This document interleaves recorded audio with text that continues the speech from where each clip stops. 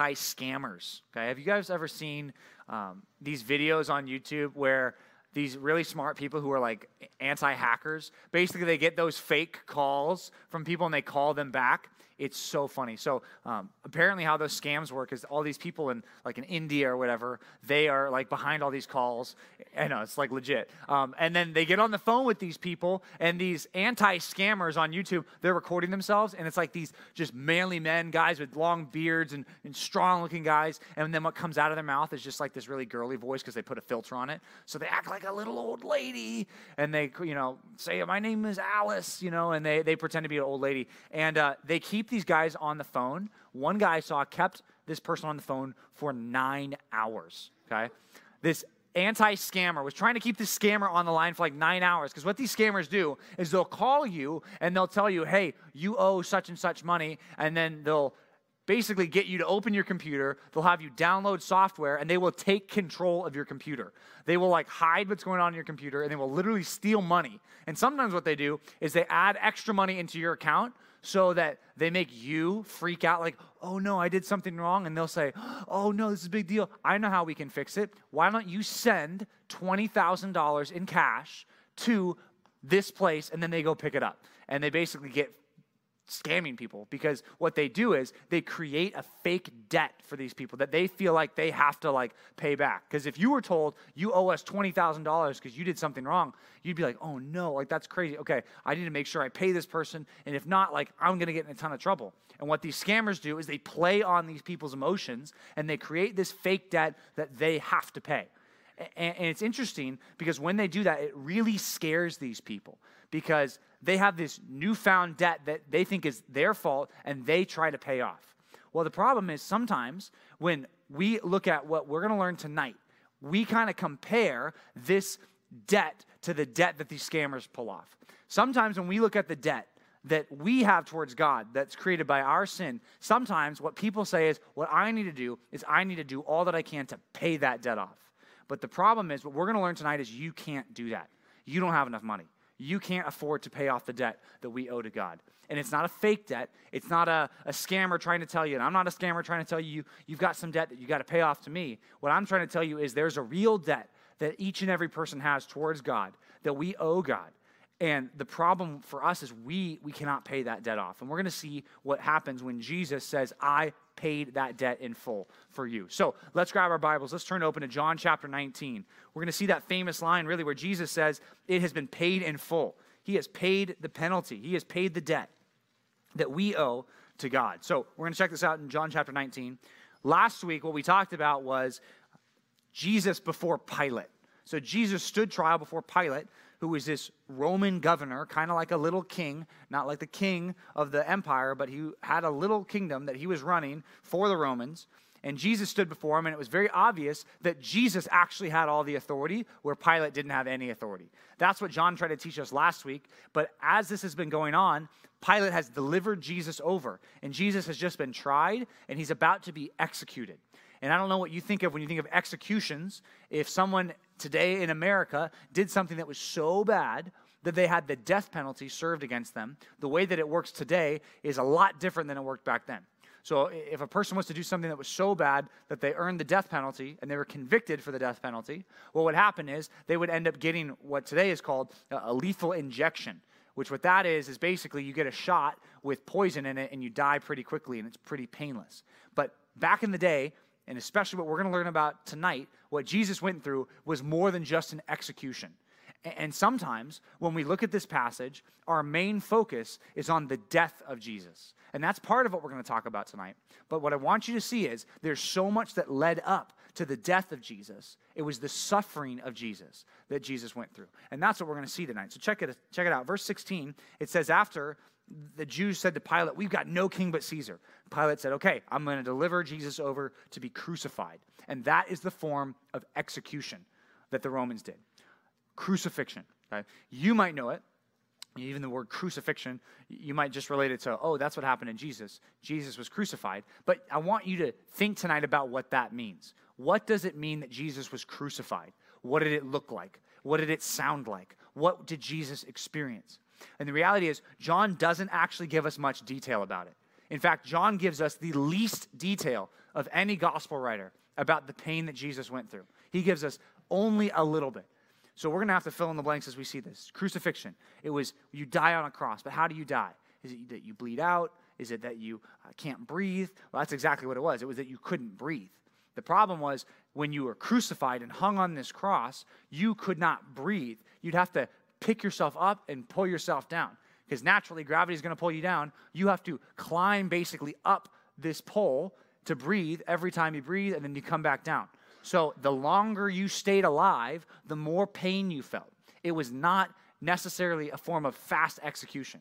Sometimes people would be crucified for days. And what the Romans would do often is they'd let these people get nursed back to health and then crucify them again. And nurse them back to health and crucify them again until they died.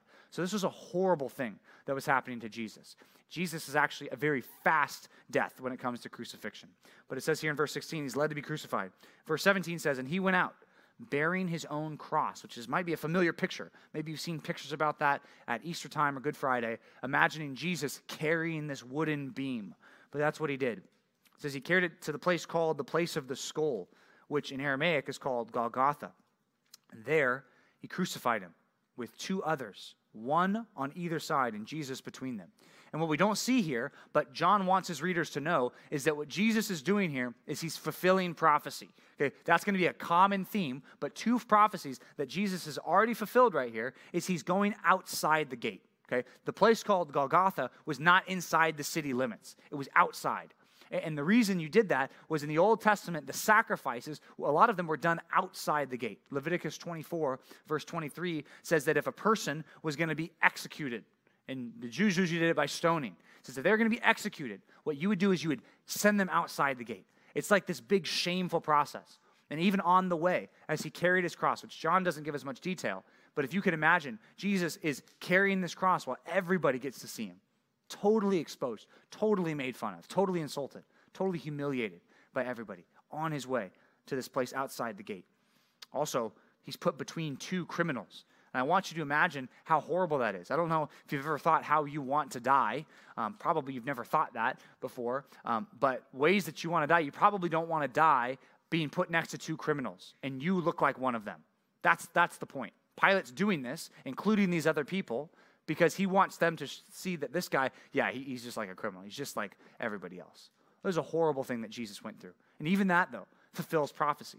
Isaiah chapter 53, verse 9 says, they made his grave with the wicked.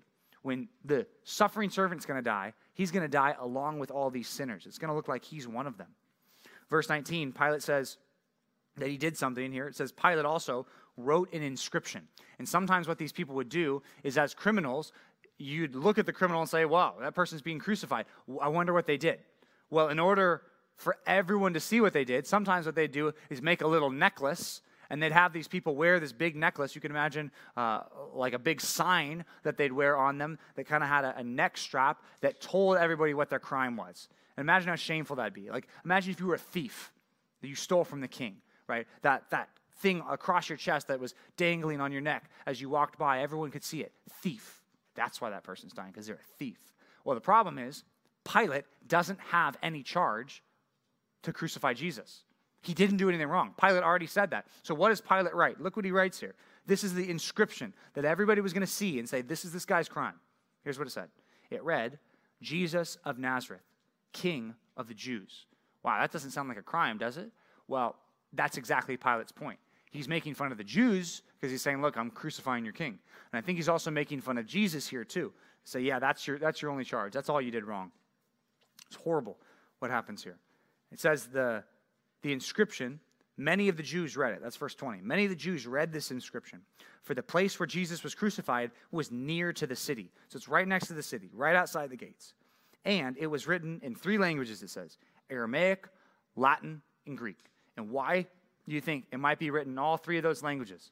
What does Pilate want to do? I think Pilate wants everyone to see this. He wants the people who speak Greek to see this. He wants the people that only speak Latin to see this. He wants the people that can only speak Aramaic. He has it in three different languages just to show everybody what's going on, which is interesting because Jesus, as he's dying on the cross, his charge, King of the Jews, is open for everyone to see. Everybody sees why he's being crucified here.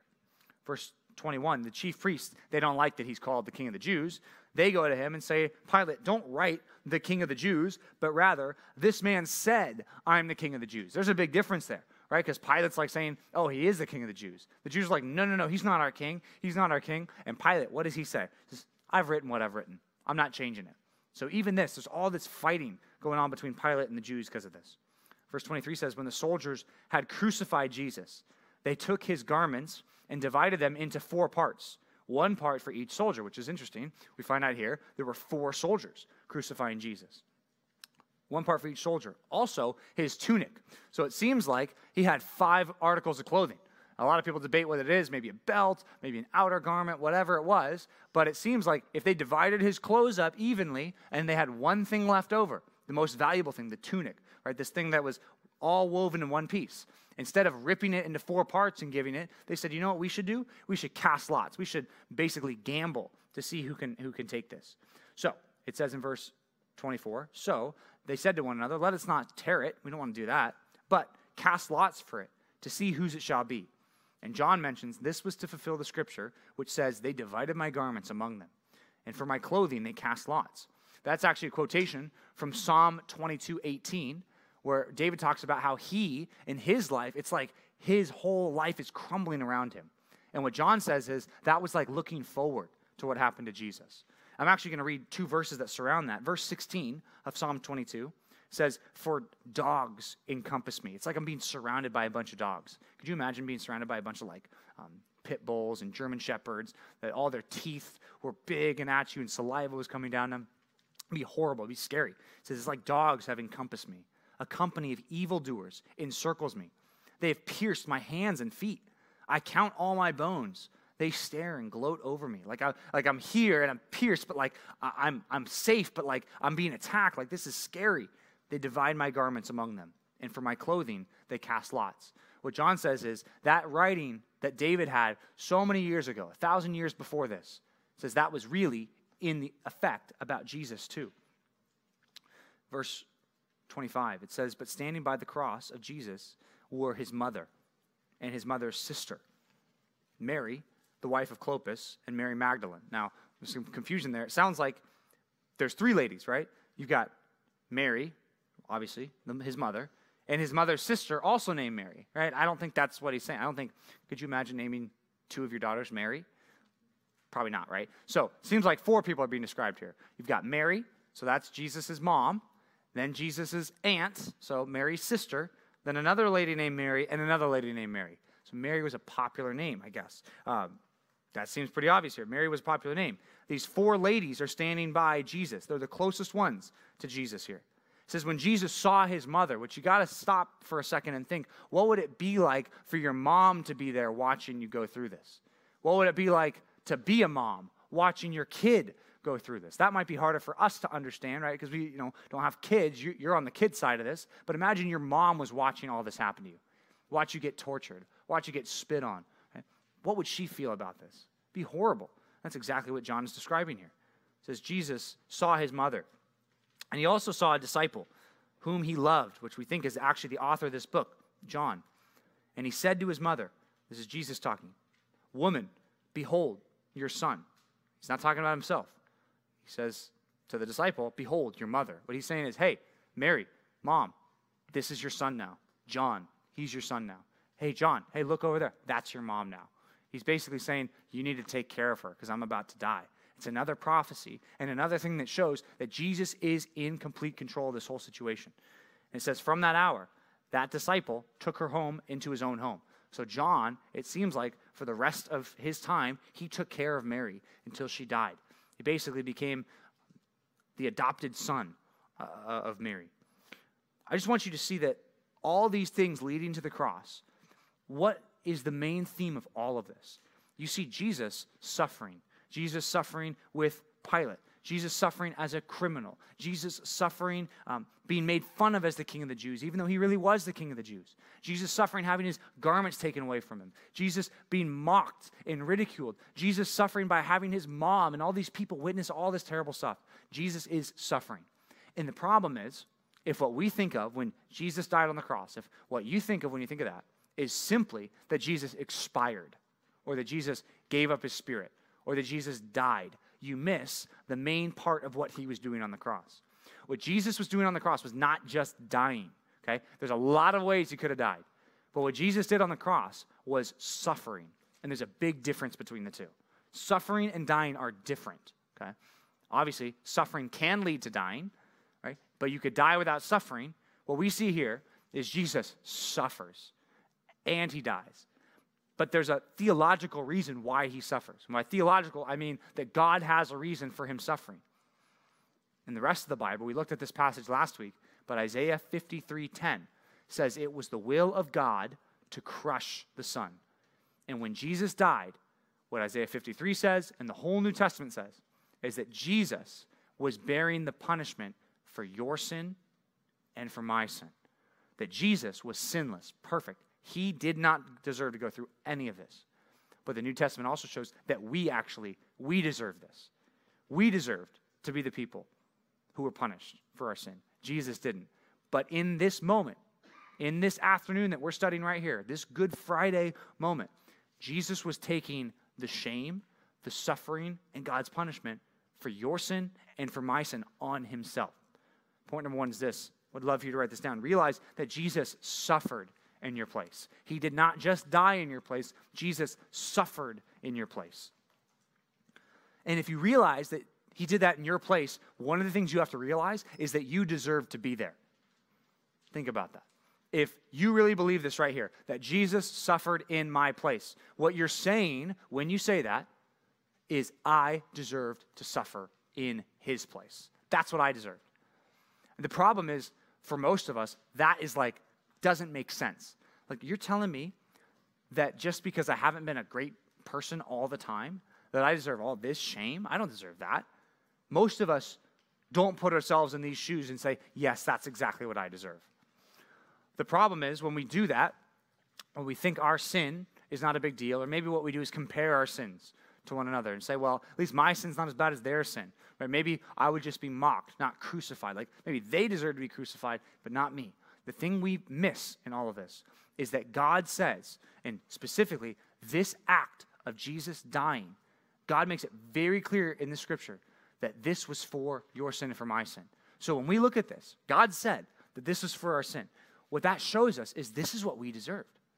Right? I just really think, if you stop to think about that, do I think I really deserve this? Do I think I really deserve to be killed for my sin? Most of us would say, no. Like, maybe a punishment, maybe a timeout, but I'm not that bad of a person. The problem is when we say that, we're missing who God is. Okay? God is so perfect, so good, so righteous, that our sin that we might not think is very big, the amount of sin, the effects of our sin are so big, bigger than we realize. And when we see the cross, and we see Jesus died on the cross, one of the things it needs to remind you, as it reminds me, is I deserved this right here. I deserve this. That's how bad my sin is. That if God punishes my sin right here, then guess this is what I deserve right here. I just want you to really think that. That might sound hard to believe, but I think that's what this is teaching here. The New Testament also says this all over the place. A couple verses for you to write down. One of them is 1 Peter chapter 3, verse 18. 1 Peter 3:18. Here's what it says. It says, for Christ also suffered once for sins, the righteous for the unrighteous, that he might bring us to God, being put to death in the flesh, but being made alive in the spirit. And he'd later on take back his life. He suffered once for sin. So, whatever payment, and I want you to think about this, whatever payment that was made for your sin, it happened right here. That's the only payment for your sin that you can rely on, right here. That's it. It happened right here. And it was when Jesus suffered. When Jesus died, we're going to find out later, he says a phrase, one word in Greek, it is finished. Okay? It's over. It's accomplished. So, what is he doing in verses 16 to verse 27? He's suffering. He's taking on God's punishment for your sin. And if you think about this is crazy. How, and you probably know this, how can a person bear their own sin? What happens for a person who has to be punished by God. Like, what does that take for a person, right? What does God do to punish sin for people, right? Well, hell, right? Hell is the thing that God uses to punish sin. Now, think about it. So you're saying that God's justice is expressed in eternal hell, okay? And also, it's expressed here in Jesus' death in an afternoon. How can Jesus go through that much punishment in one afternoon to take the just penalty for everyone who trusts in him? Okay? How is that possible? That's one of the mysteries of the Bible, but something that's very clear, that Jesus, being so perfect and experiencing such wrath from God in this one afternoon, that is sufficient, that is capable for saving your soul. That payment for sin guilt that's happening right here, the suffering, is able to save you so that you never have to suffer away from God. Like, that's huge. And that's what we're learning right here. And that's what this text is teaching us. Another passage for you. 2 Corinthians 5:21. This makes it very clear too. It says, for our sake, God made him, Jesus, to be sin. Doesn't say that God made him a sinner, right? Jesus was not a sinner, but God treated Jesus like a sinner. Even though he knew no sin, he didn't do any sin, so that in him we might become the righteousness of God.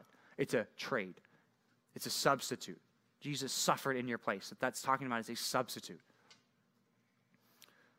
Galatians 3:13 also says something similar, but it takes it from a different angle. It says that Christ redeemed us from the curse. The curse, that's a big theology word.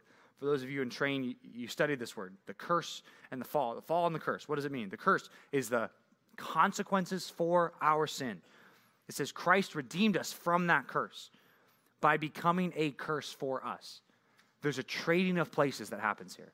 That's what I want you to see. When we read all this about Jesus suffering, Jesus being mocked, Jesus being flogged, Jesus being spit on, his garments being taken, his mother crying in front of him, the reality that you should reckon with, and I need to reckon with, we all need to reckon with, is that is what I deserve. That's what I deserve. Jesus swapped places with me. I deserve to be there. Jesus didn't. But Jesus went there so that I didn't have to go. That's a substitution. That's what's happening here. It says that Jesus became a curse for us. For it is written, cursed is everyone who hangs on a tree. And even that, right? He's fulfilling so many prophecies in this one moment. Deuteronomy 21, verses 22 to 23 talk about how if you hang someone on a tree, if someone's killed, executed on a tree, that's a curse. That person's cursed. Jesus hung on a tree for you, for me.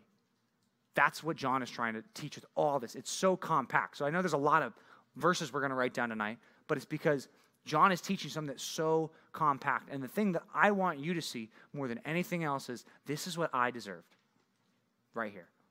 Jesus suffered in my place.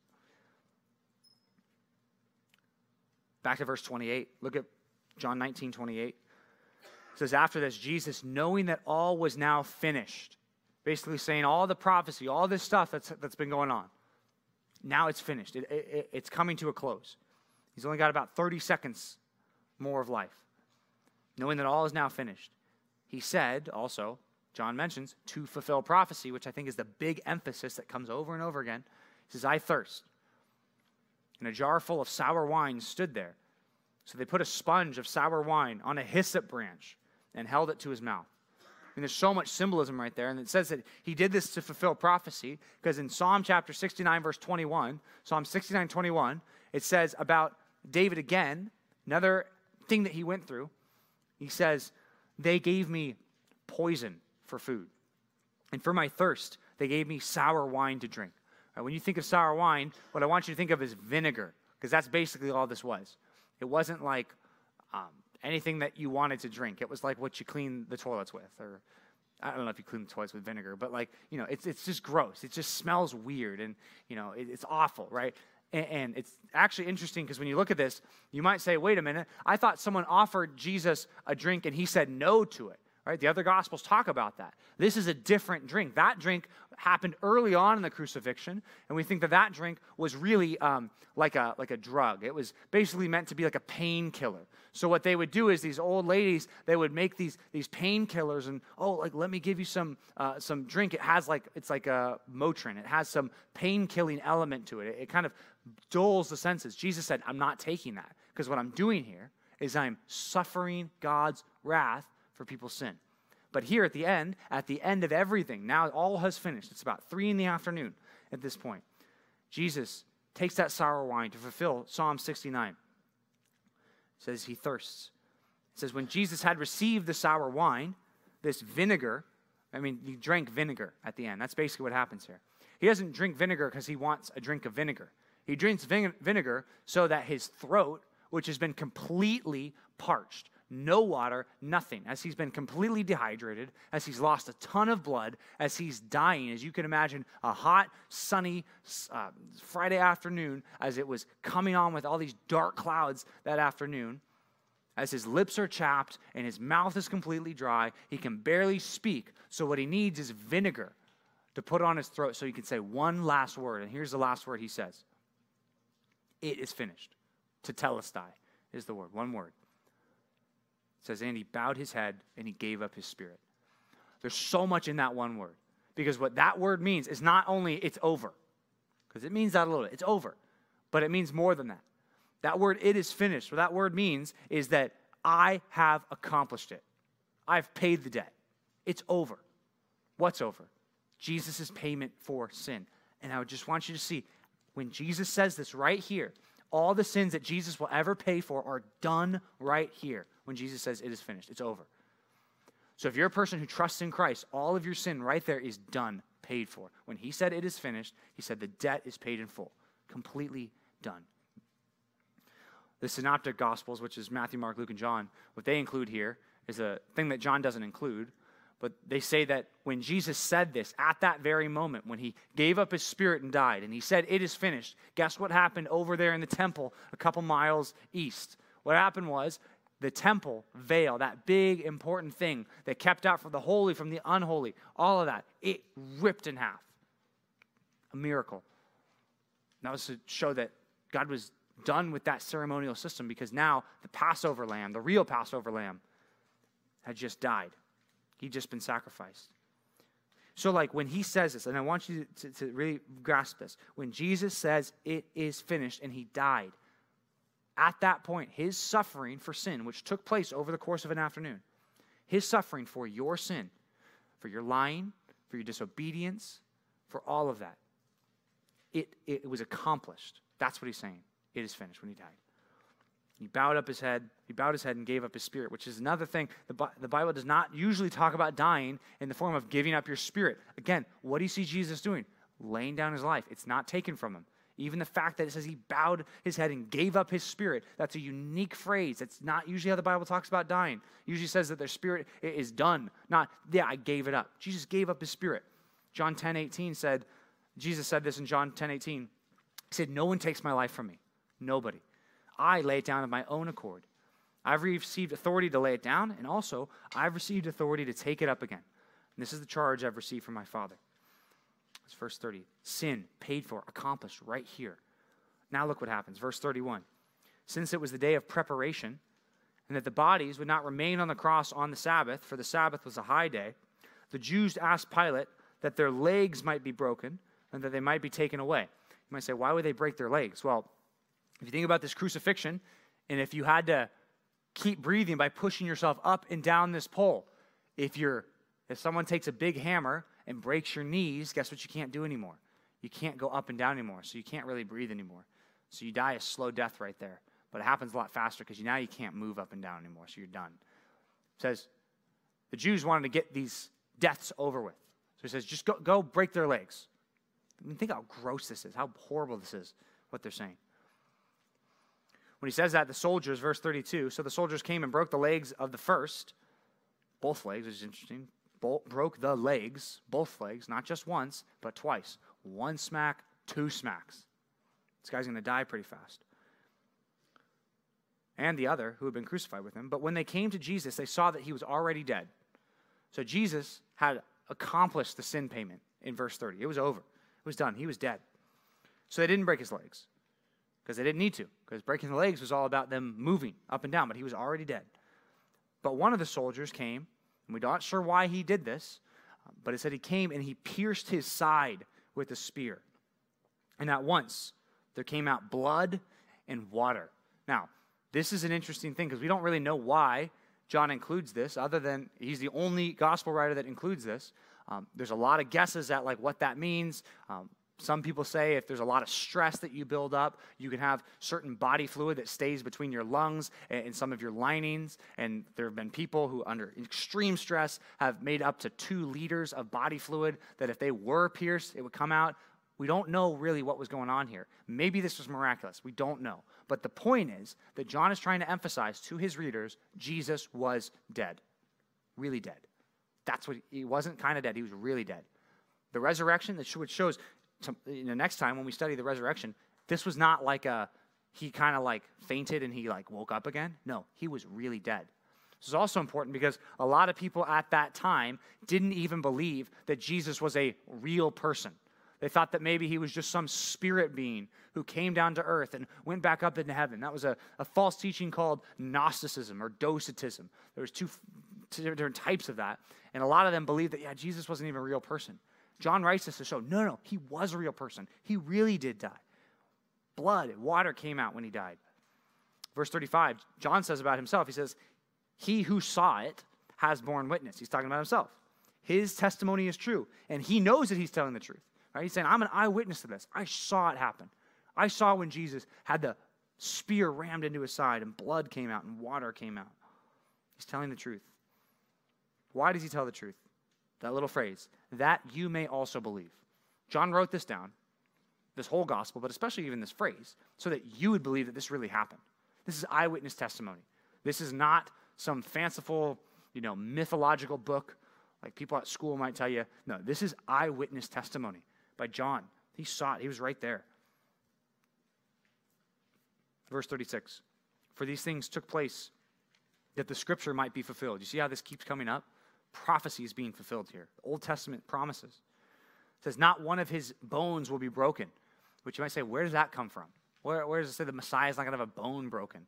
Well, I think that comes from Exodus 12:46.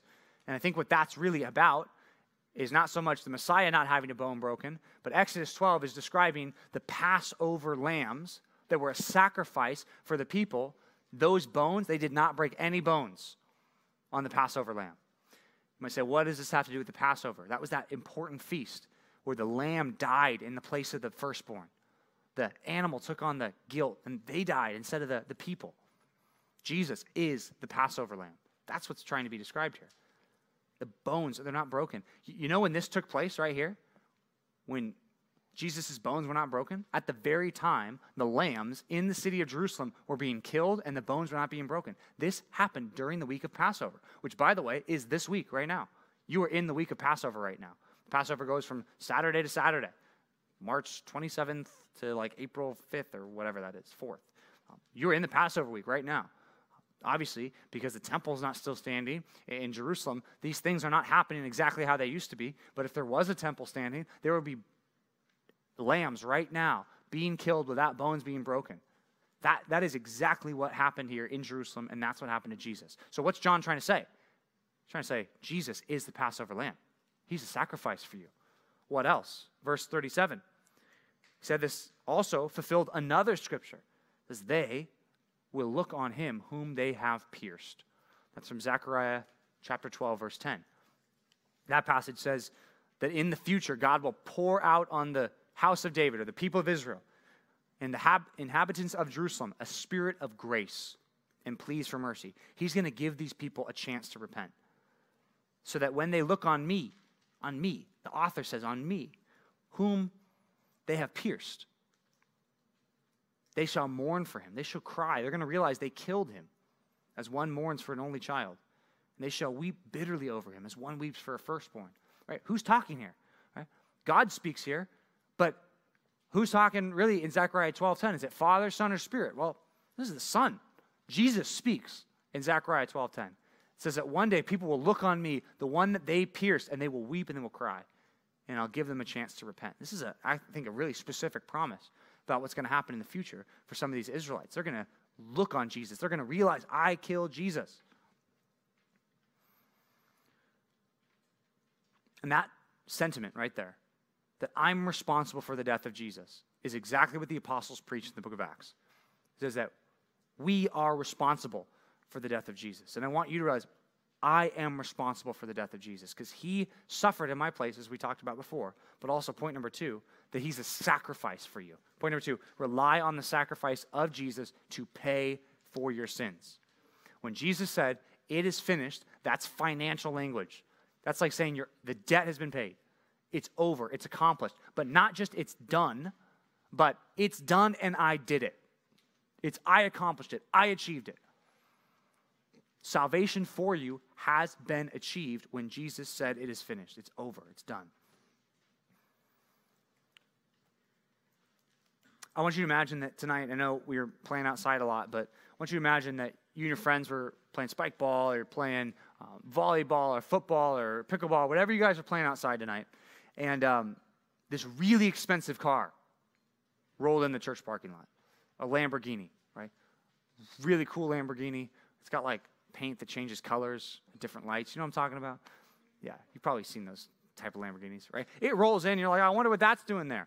And as it goes in, you're like, I think that's a fake Lamborghini. Let's test it out. I saw some of you guys throwing water bottles tonight. I don't know why you thought that was a fun thing to do. But I want you to imagine you see the Lamborghini and you're just like, I'm just going to throw a water bottle at that car. So you just take this half-drunk water bottle and you just throw it as hard as you can at the Lamborghini. And you find out that it's real because, the Lamborghini, the side window, it just explodes, bursts. You're like, whoa, that's not good. And as, you know, the Lamborghini's just kind of parked out there outside as you just were trying to test and see if it's real. How much do you owe to fix that Lamborghini? I don't know, a lot of money, like a couple $1,000 probably to replace a window like that. McGill could tell us, I don't know, like a lot of money. What do you think? Give me a rough estimate. How much money do you think it would cost to, I don't know, replace a really nice window in a Lamborghini? Okay, $1,000, great. So you owe $1,000 at this point, but you're like, you know what? Now that I'm all in on this, I'm going to break all the windows. So you and your friends, you go over there, you know, you grab your phones, right? And you can use your phone as a weapon, right? You know this, right? Self-defense class. You can use your phone as a weapon because it's really hard. And you guys just start busting in all the windows, right? Now this Lamborghini that, you know, changes colors and different lights. Now it has all the windows are gone. You're like, you know, it'd be sweet. We're already all in. Let's just see how much dents we can put in it. Let's give Mark McGill some business. So let's just grab, we've got hammers here, axes here. Yeah, let's go do it. So you and your friends, you go and you start taking out this Lamborghini, right? Now how much do you owe? Well, a lot more now, right? Because you just kept doing it, right? You owed some. Now it's just like you just keep relentlessly just adding on to the damage. And you do that, right? Until the Lamborghini is completely destroyed. You total it. Then you say, you know what? I'm going to like firebomb this. And then you're like, I don't know how you even firebomb a car. Even if I did know, I probably wouldn't tell you right now because the law brings forth sin. So I wouldn't even tell you, but you light the car on fire, right? The engine is burning. I don't know even if an engine can burn, right? I don't know. The gas that you throw a lighter in the gas tank. I don't know, like crazy stuff, right? Because you're just like, I'm already all in on this, right? So I'm just going to destroy the Lamborghini. So now the girls are like, what just happened outside? Like, why are all these guys attacking the Lamborghini, right? Now it's on fire. Like, what is happening right now? So now you ask the question, well, now how much do I owe? Well, I guess it doesn't matter now because I owe so much. I'm just going to keep destroying it, right? And then it explodes. And we all go out and we're like, what happened to Lamborghini? It's like, yeah, that's me. I did it. Then the owner comes out, right? The owner of the Lamborghini comes out and it's like, oh, interesting. What happened here? Why you hate my car so much? You kind of destroy my car, right? And imagine that person came up to you. You're responsible. You got the people together. You broke the first window. You busted the things in. You grabbed the axe. You put the lighter in the gas tank and it exploded. You did all that. You're responsible. Imagine, owner comes to you, takes out of his back pocket another pair of keys, says, the one over there, that one belongs to you. You'd be like, that doesn't make any sense. What are you talking about? I just destroyed your Lamborghini. I just destroyed, like, I owe so much money. He says, yeah, I paid for it. It's done. You get a Lamborghini for destroying a Lamborghini? Like, it doesn't make any sense, okay? That right there, that's a picture of what happens with salvation, right? It doesn't make sense that you're the one responsible for destroying the most valuable thing in the universe, that I'm responsible for killing Jesus, that you're responsible for your sin, for killing Jesus, that you now get to trade places with him, and you get all the benefits of every good thing he ever did, but now he takes all your sin. That is why right there, to a lot of people, Christianity does not make sense. But that exchange, that unbelievable exchange, hard to even fathom exchange, similar to what happens.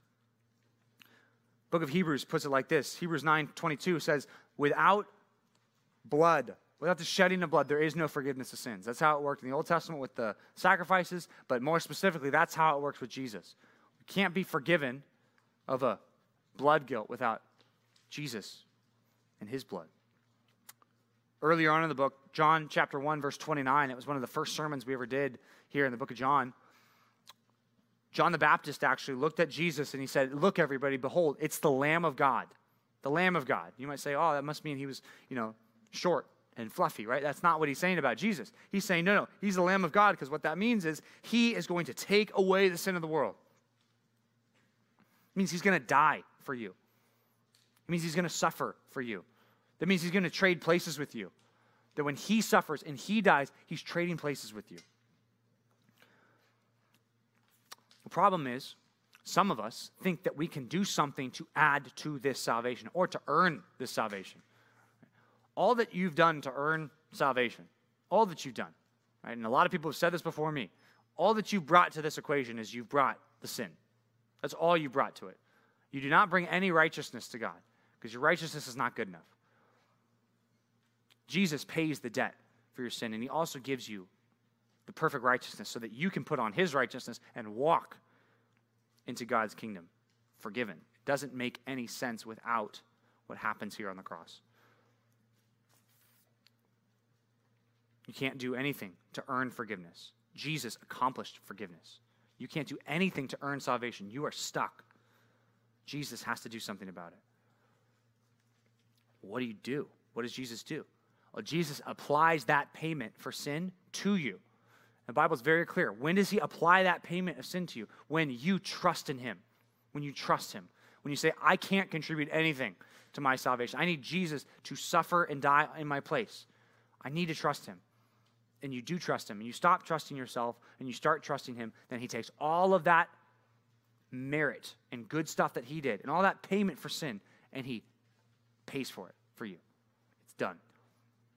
He applies it to you. When this happens, and this is all public, right? Everybody sees this. When this happens, there's two people that come out of the crowd, so to speak. In verse 38, check out verse 38 of John 19. It says that there's two people that kind of showed up that were kind of laying low for a while. These two people, one of them's name was Joseph. It says after these things, after all this happened, there's a person named Joseph, a man named Joseph, who was a disciple of Jesus. That means he was a follower of Jesus, but he was a secret follower. It says, but secretly, for fear of the Jews. He was like, he wanted to kind of be associated with Jesus, but he didn't really, because he thought if he stood up for Jesus before that people would kick him out of the synagogue and people would make fun of him. But when he saw all this, it said he came to Pilate. He asked him, hey, can I take the body of Jesus? And Pilate gave him permission, which is not normal. Crucified people do not get a burial. You get a group burial. They usually put them in a group burial and they burn their bodies. They don't even get a burial.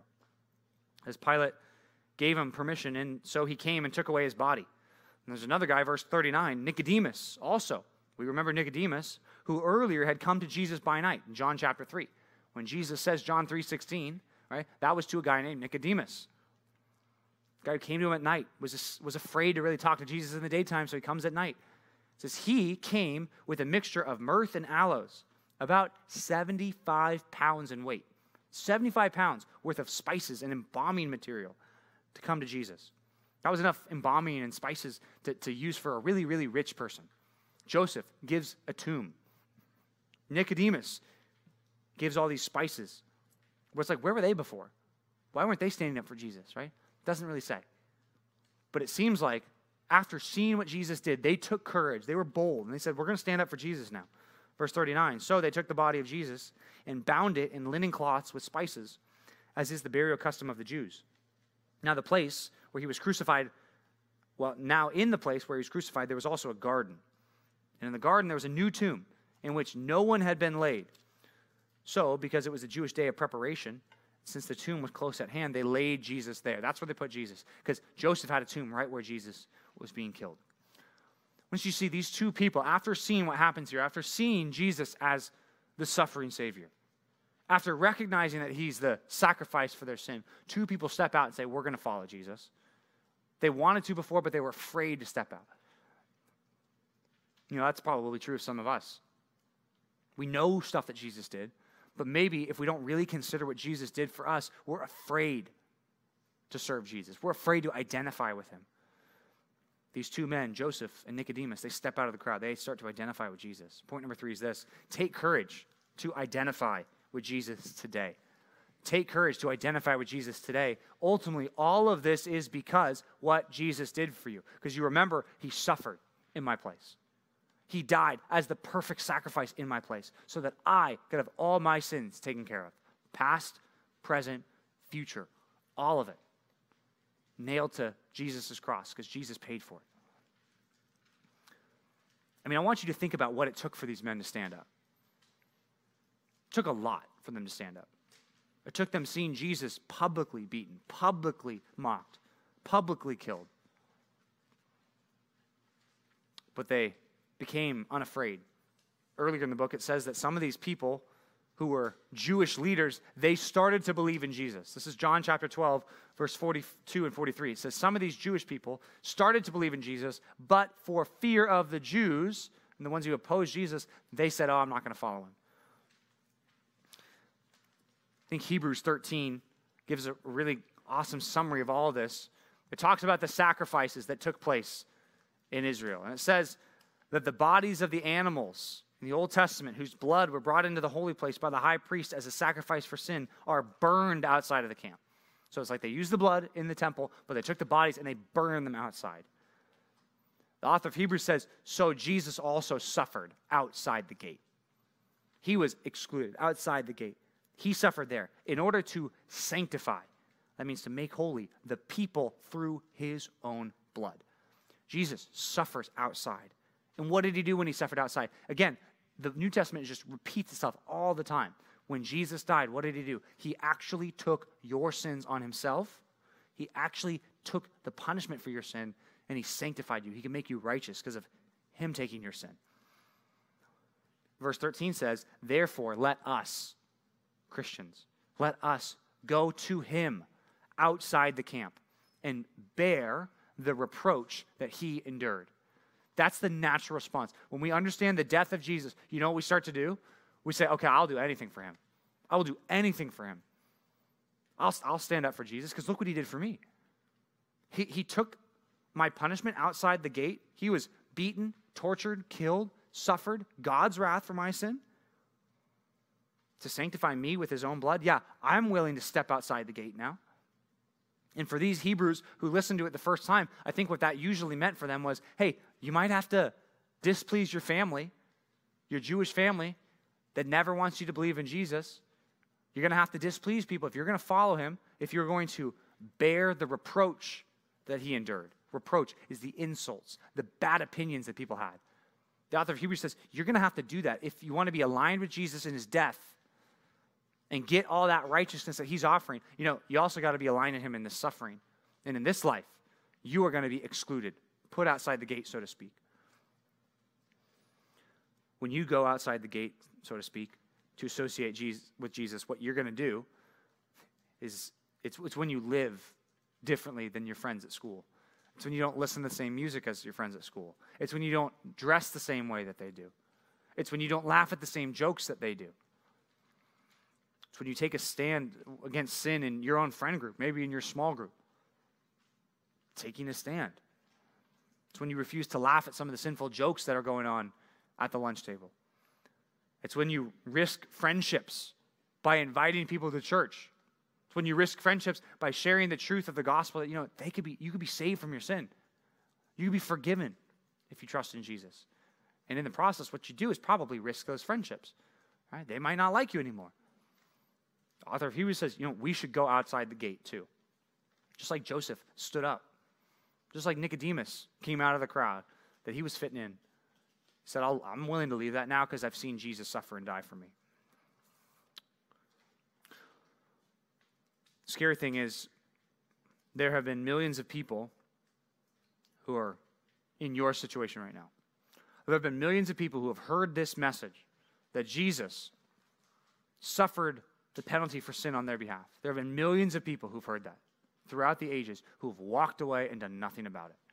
Who've walked away and said, I'm not going to trust in Jesus. I'm just going to hope it all works out for me. There have been millions of people who've done that. It reminds me of that story in Luke chapter 16 where there's a guy who ignores God basically for his whole life. He ignores God for his whole life and he ends up in hell, separated from God. And in this weird little scene, Jesus tells a parable. It's like he looks up and he asks people in heaven, can you just send someone back to tell my brothers? Can you send anybody back? Can you make some resurrection happen so that all my family will just believe that you just need to turn to God? Can somebody tell them? And from heaven, the reply comes, they have Moses and the prophets. They have God's word. If they don't believe God's word, they won't even believe if someone died tomorrow and rose again and told you should repent and turn to Jesus. If you don't believe God's word, Jesus says you won't even believe a miracle. The reason I say that this is all scary in a sense is because so many people walk away and don't have their sin debt paid for by Jesus because they don't trust him. For you now, you're a person who knows that. You understand that. Now, it's time for you to respond rightly to that. And many of you have done that. Many of you have responded rightly to this gospel, and you've seen what happens when you turn from your sin. You've seen the change in your life. You've seen the change in your attitudes. You see how God transforms you, but so many of you haven't. So many of you don't trust God. Let me plead with you as that rich man, obviously from a different perspective, but that rich man pleads and wants the people who are alive to trust in Jesus for salvation. As a person who's still alive, I want to plead with you, please trust in Jesus for salvation. Don't let this pass you by, please. Let's pray.